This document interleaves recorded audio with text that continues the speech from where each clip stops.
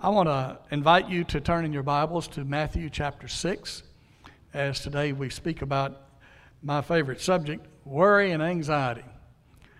I'm in the shape I'm in because of worry and anxiety. I'm a testimony of how not to do it. But I have learned so much, and I have learned to deal with it much better than I have in the past. And I praise God for the opportunities to grow and to learn. While you're turning to Matthew chapter 6, there are two announcements I want to reiterate. One is the training tonight and Wednesday night. I hope that you will come to Wednesday night's training for Gospel to Every Home. Kenny Rager is the trainer.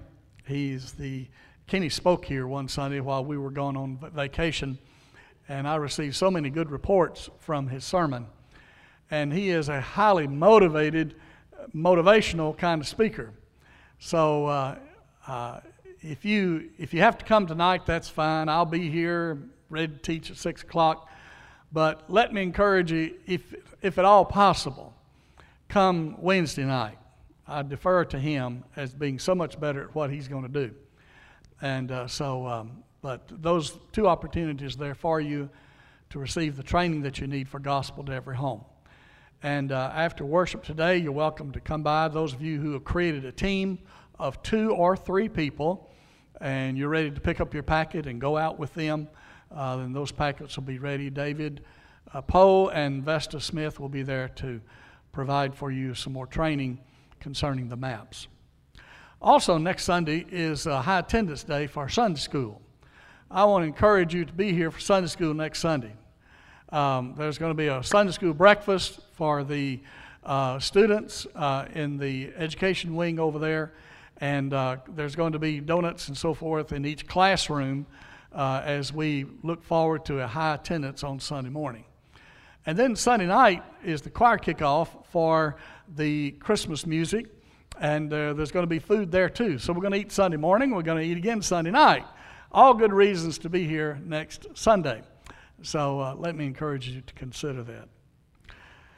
I invite you to join with me as we read from God's Word. I'm going to read, if you will bear with me, from the Christian Standard Bible, the passage that Jesus speaks about here concerning worry.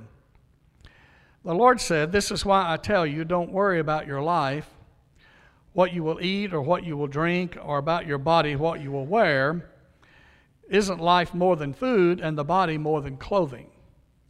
Look at the birds of the sky. They don't sow or reap or gather into barns, yet your heavenly Father feeds them. Aren't you worth much more than they?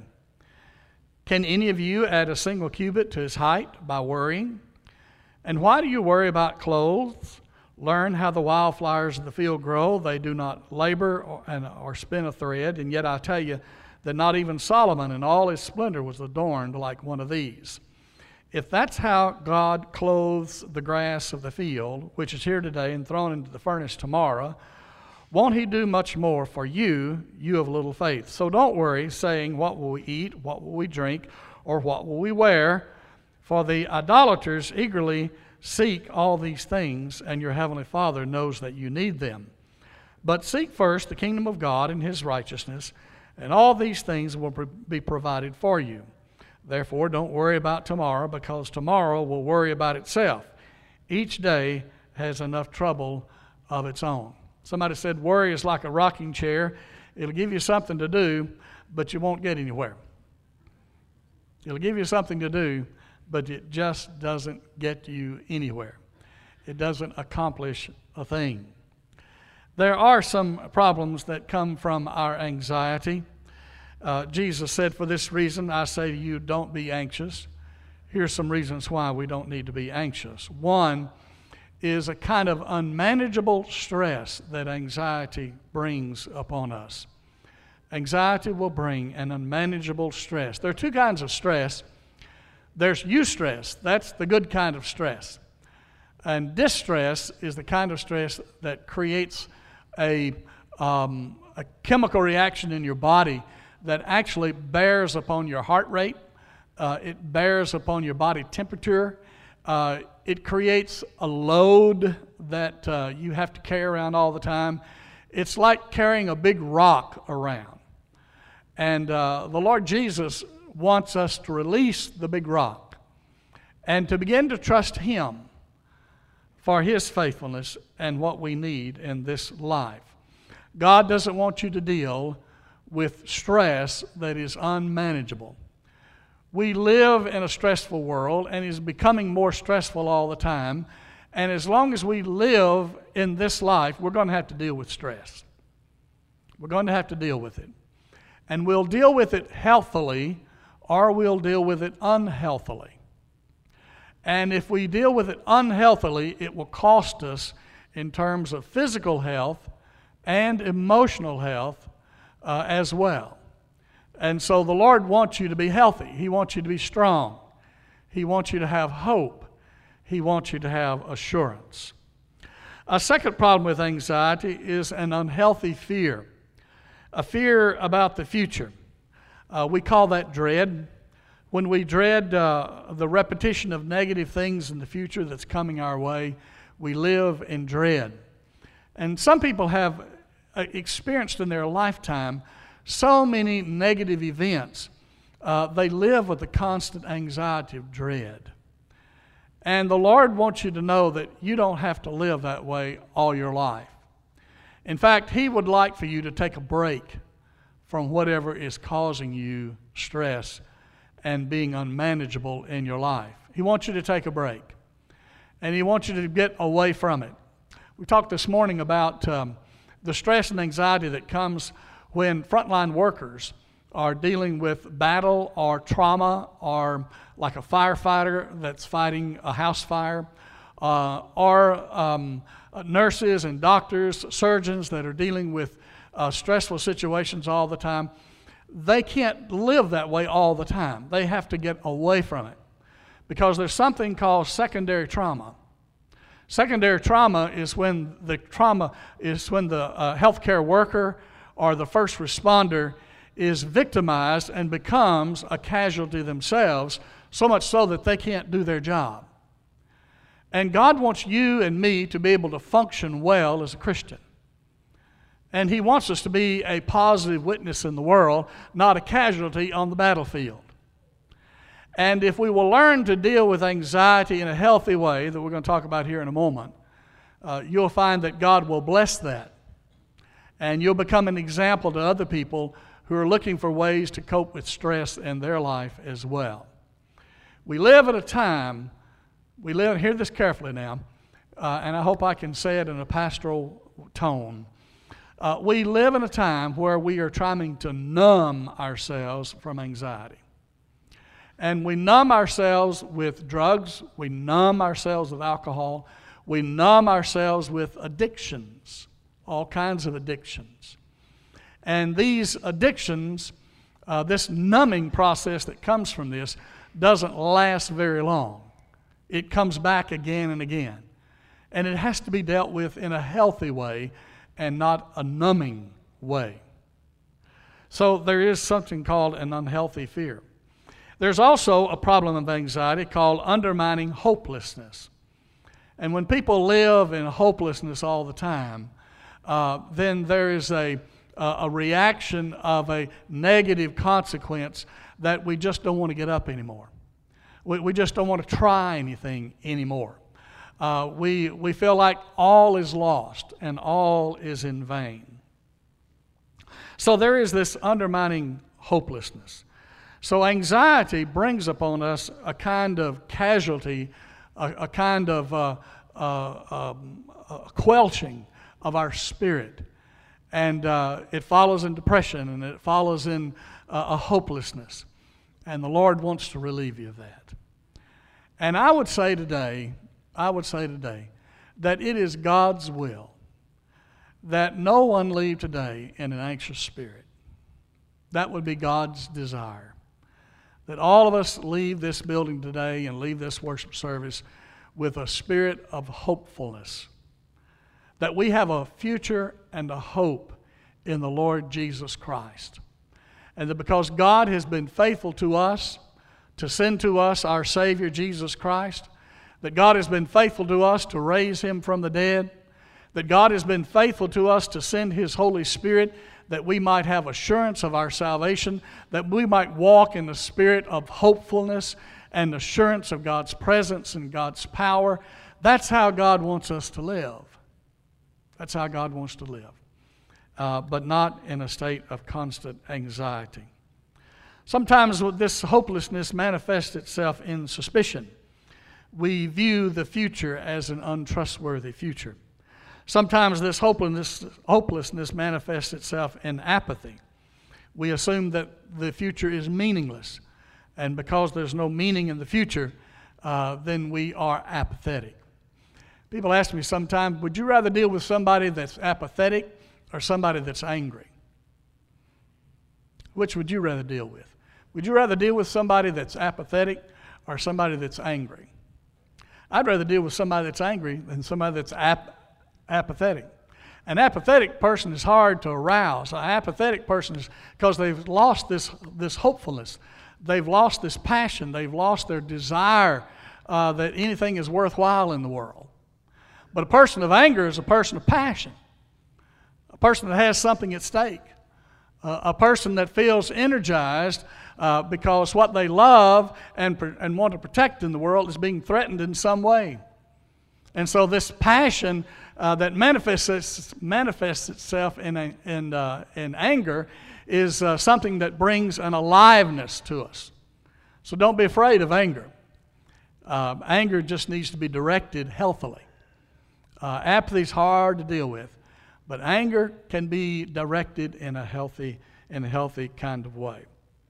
Dr. Paul Tillich talks about hope and hopefulness, and he writes these words: nobody can live without hope. Even if it were only for the smallest things, which give some satisfaction even under the worst conditions, even in poverty or sickness or social failure. Without hope, he says, the tension of our life towards the future would vanish, and with it, life itself. We would end in despair, and the word that originally meant without hope are in deadly indifference. God wants you to have hope. In fact, there's something out there called being a hoper. When I first came to Ekron, I began to preach about being a hoper. And I've not lost that. And I want you to join me in pledging that you're going to be a hoper, that you're a person with hope, a person that's grounded in the resurrection of Christ. And every challenge you face, you realize that God has an answer. Every challenge you face, God has an answer. God has a way through it. He will get you through whatever you're going through. That's called being a hoper. Let's talk about this biblical perspective about anxiety. Let's look at a few of these passages of Scripture that Jesus speaks about here in Matthew chapter 6. To deal with anxiety, number one, we need to look up to God first. Look up, look up, look up to God first. Jesus said, to deal with anxiety, seek ye first the kingdom of God and His righteousness, and all these things will be added unto you. Hopeful people trust that God will transform the present, that God will take the situation that I'm in and make it better, that God will intervene with power, that God will intervene with new direction and a new hope in our life. Jesus met the two on the road to Emmaus, and He was questioning them about their hopelessness.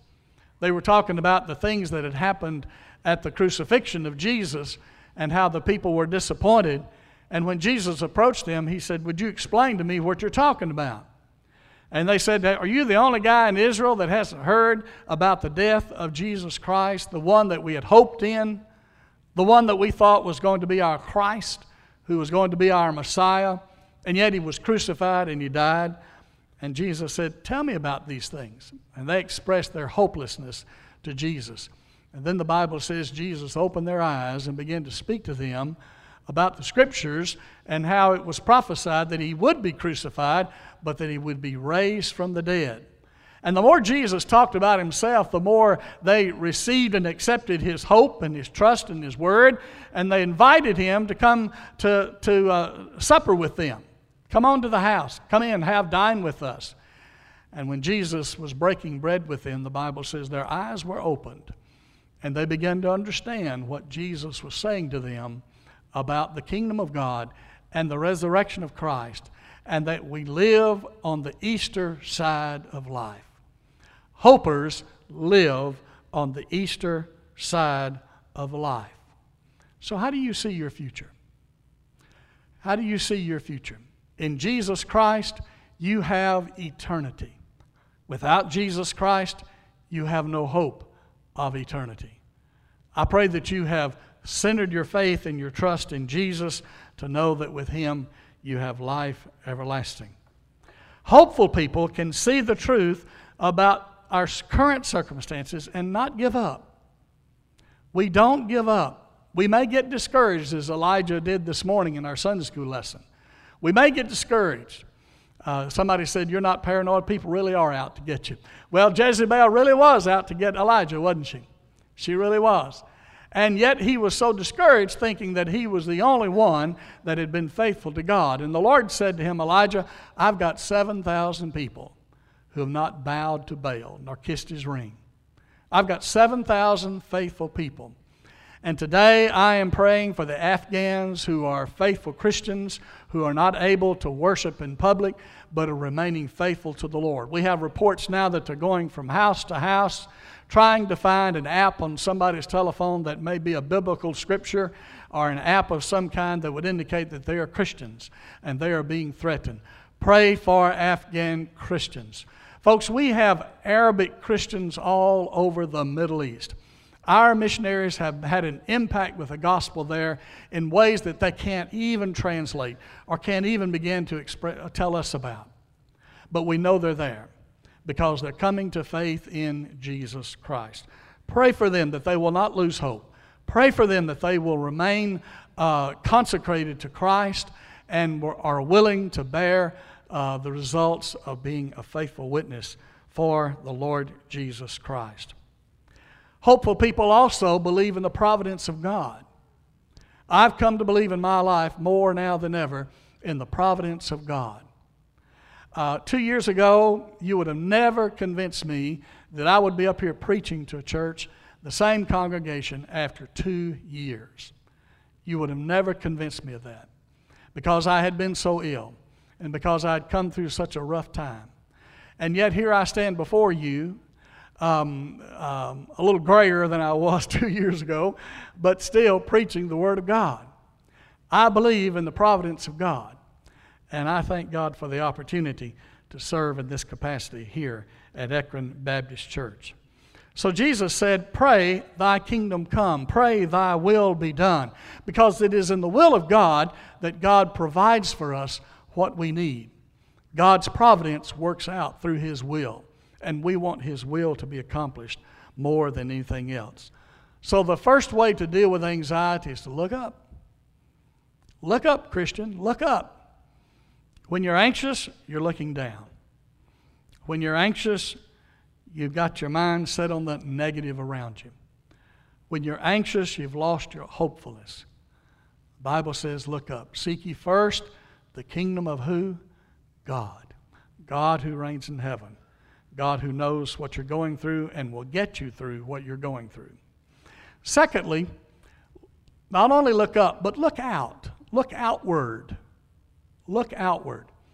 When we become anxious, it's hard to focus. It's hard to concentrate. It's hard to write a sentence, read a book. It's hard to write a paper for school. Life is just very difficult. But if we will look out, the Scripture says, consider the lilies. Consider the birds of the air. Consider the grass of the field. One of the most beautiful things about this part of the state of Kentucky is that when I drive through this country here, In fact, I've told Linda several times, she's never been to Germany, but I said, this is what Germany looks like. When you leave Frankfurt and you're going south, but before you get to the Alps, this is what Germany looks like. It's rolling hills, and there's a lot of German people in our state.